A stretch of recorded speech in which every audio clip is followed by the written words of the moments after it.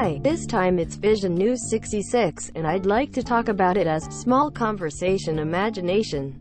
In small conversations when communicating in various ways between people, I think that you can imagine and talk about the themes and contents that people speak in the exchange of these words. For example, if the other party is analyzing himself with a digital, such as chatbot, that has registered a fixed conversation, or if the content of the conversation is being used.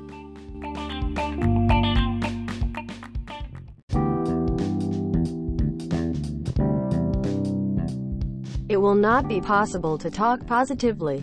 On the contrary, if we think that we can make a new conversation for the future a little smarter, we can bring out a new creative essence from a shorter sentence than a long conversation. Small talk is also meaningful.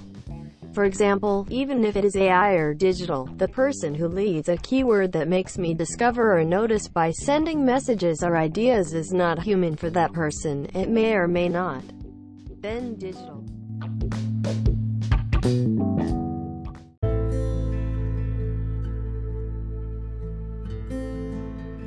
Such as listening to human conversations, or something like that, could bring out the highly creative part of the person and create a service that upgrades their creative consciousness. It will be a conversation that will discover patterns that grow from new learning.